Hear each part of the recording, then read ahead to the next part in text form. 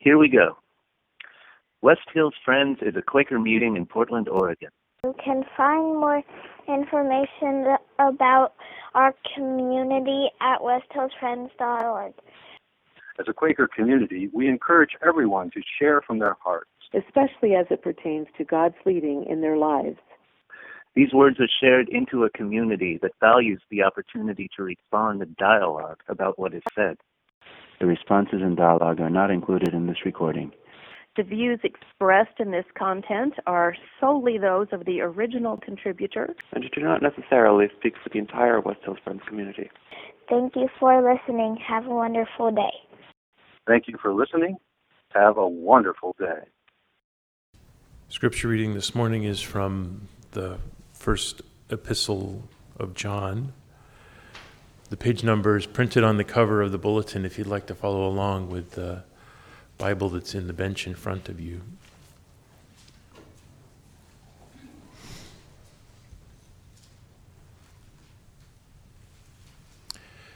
God is love. Whoever lives in love lives in God, and God in them. This is how love is made complete among us, so that we will have confidence on the day of judgment. In this world, we are like Jesus. There is no fear in love, but perfect love casts out fear, because fear has to do with punishment. The one who fears is not made perfect in love. We love because God first loved us. Whoever claims to love God yet hates a brother or sister is a liar.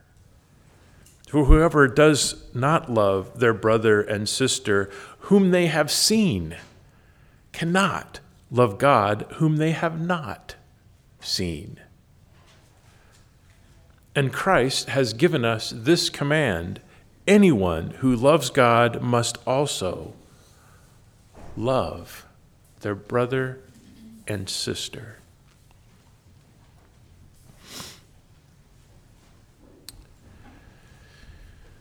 You've heard of Canada, right? It's somewhere north of here. I hear the people are nice.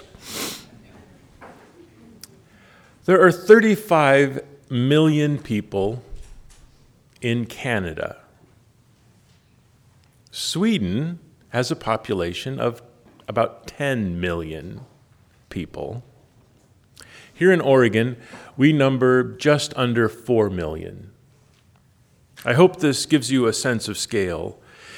If we add together all the people in Canada and all the people in Sweden and all the people in Oregon, we have about 50 million people.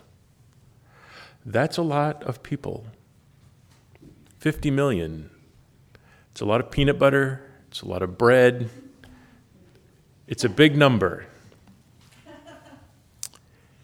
Here's a bigger number. There are 60 million refugees in the world today. There are 60 million people displaced by war and persecution. More than half of them are children. We've never seen anything like this. There are more refugees in the world today than there were at the end of World War II. We are in a crisis of global proportions. If those 60 million people were a single country, it would be the 24th largest country in the planet. The numbers are overwhelming. The systems, the humanitarian systems that we've developed since World War II are straining to the point of collapse. Lately, refugees from Syria have received the most scrutiny. There are some good reasons for this. Syrian refugees have become the world's most numerous. There are now millions of displaced Syrians in Turkey and Jordan and Lebanon. In Lebanon, for every 100 citizens, there are 25 refugees. Some of the refugees from Syria are now seeking shelter in Europe.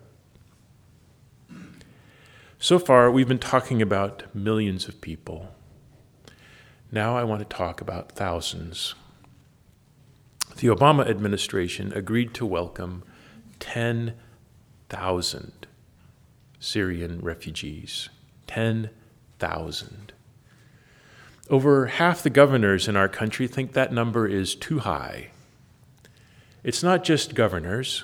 Here in Oregon, my representative to Congress voted to impede the Syrian refugees. Faced with the humanitarian crisis of global proportions, some leaders want to lock the front gate. We're worried about security. Security. We have the largest military budget in the world. Each year we spend over $500 billion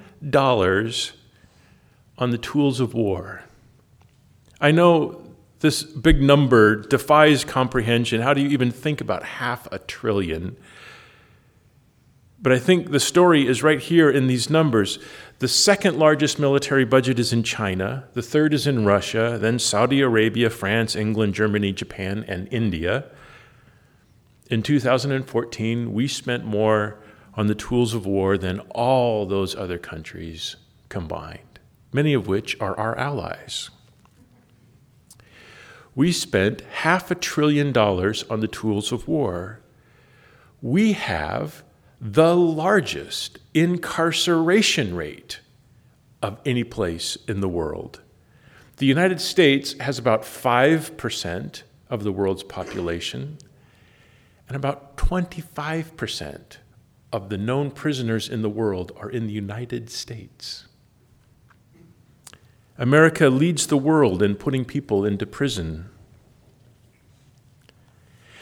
If you're flying somewhere for Thanksgiving or Christmas, you'll have to remove your shoes at the airport.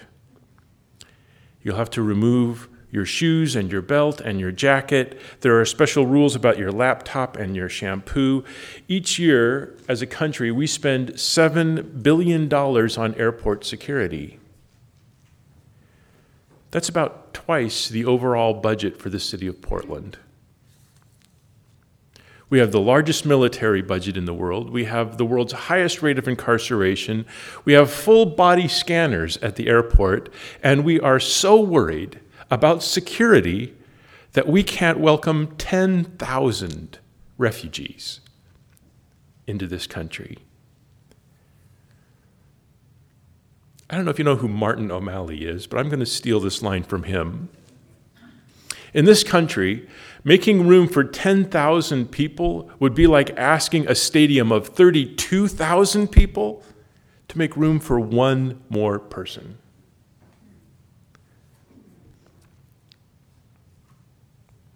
But that one person frightens us. And we keep making our decisions based on fear. We are so afraid.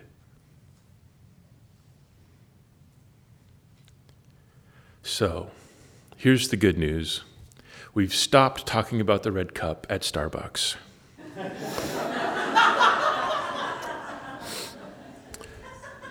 Wait, dang, I'm talking about the red cup at Starbucks.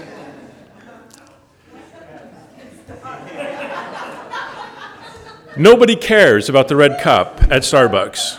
The red cup is just a prop. What matters is the outrage. How can those people be so offended? What's wrong with them? We have to keep tabs on the other. It's a matter of security. Security is a polite way to talk about our fears. And fear prospers when we see the other as fundamentally alien. When those people become incomprehensible to us, our only option is to shut the door. We have to build walls. We have to hide inside the bunker of our own security. Last Sunday, I attended Meeting for Worship in Washington, D.C. I was with Quakers from all over the country. Our worship leader was a friend from North Carolina. When he spoke, he lingered on the sound of each vowel. Although his accent set him apart, this friend spoke from a place of deep resonance for me. He spoke about the recent events in his own yearly meeting. North Carolina yearly meeting is splitting apart. I could identify with the pain in the speaker's voice. Something in our Quaker world is falling apart. The ground is shifting beneath our feet. We are becoming islands to one another. We see each other as alien. In the name of security, we are building bunkers. We are building walls and locking the gates. We are so afraid. How do we step back from this precipice of fear? How do we shift the momentum? I wonder if we could start by making a commitment to accept every gesture of goodwill. Let us create this opening in our minds. Let goodwill come across your threshold. Sometimes it will be awkward. It will be expressed in foreign words with unfamiliar props. Don't worry about the strange expression. If a Catholic offers to light a candle for you, let it be enough that someone cares. Let the goodwill of this gesture be larger than the theology that divides you, larger than the divergent history that separates you, larger than all your suspicions about the Pope and the patriarchy and all those cardinals in their funny hats. If a Muslim offers to pray for you, let it be enough that someone cares. Let this act of goodwill come across your threshold unimpeded by fear or anxiety. If someone blesses you or brings you a drink of water, accept this gesture of goodwill. If someone plants a tree in your honor, it doesn't matter if the tree is strange to you. If someone sings for you, it doesn't matter if you don't know the words. Or maybe you wouldn't say it quite that way. Let goodwill come across your threshold. Amen. Because when you accept the goodwill of others, you are building a link. You are letting something bridge the gap that separates us. And if there are enough bridges across the gap, then it's not really a gap anymore. Let people wish you Shabbat Shalom and Ramadan Mubarak. Let people wish you Merry Christmas, even though it's before Thanksgiving.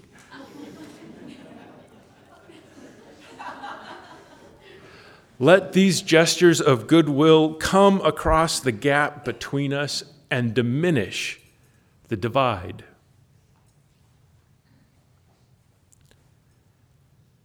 There are things we can do for the refugees. I don't mean to take the spotlight away from people in need. There are practical things that we can do. But it seems clear to me that we are in the midst of a second crisis here. We are so barricaded behind the walls of our own security. Even a refugee crisis on another continent further divides us from one another. The momentum is toward isolation. It's toward fear and isolation. We have to address this need as well. We need to stop proofreading our differences and start celebrating the poetry that connects us to one another. There is no fear in love. Perfect love drives out fear. Friends, as people called to be peacemakers, how do we step back? How do we take the lead in stepping back from the precipice of fear? How do we close the gaps that divide us? Is there work you can do to shift the momentum away from fear and toward love?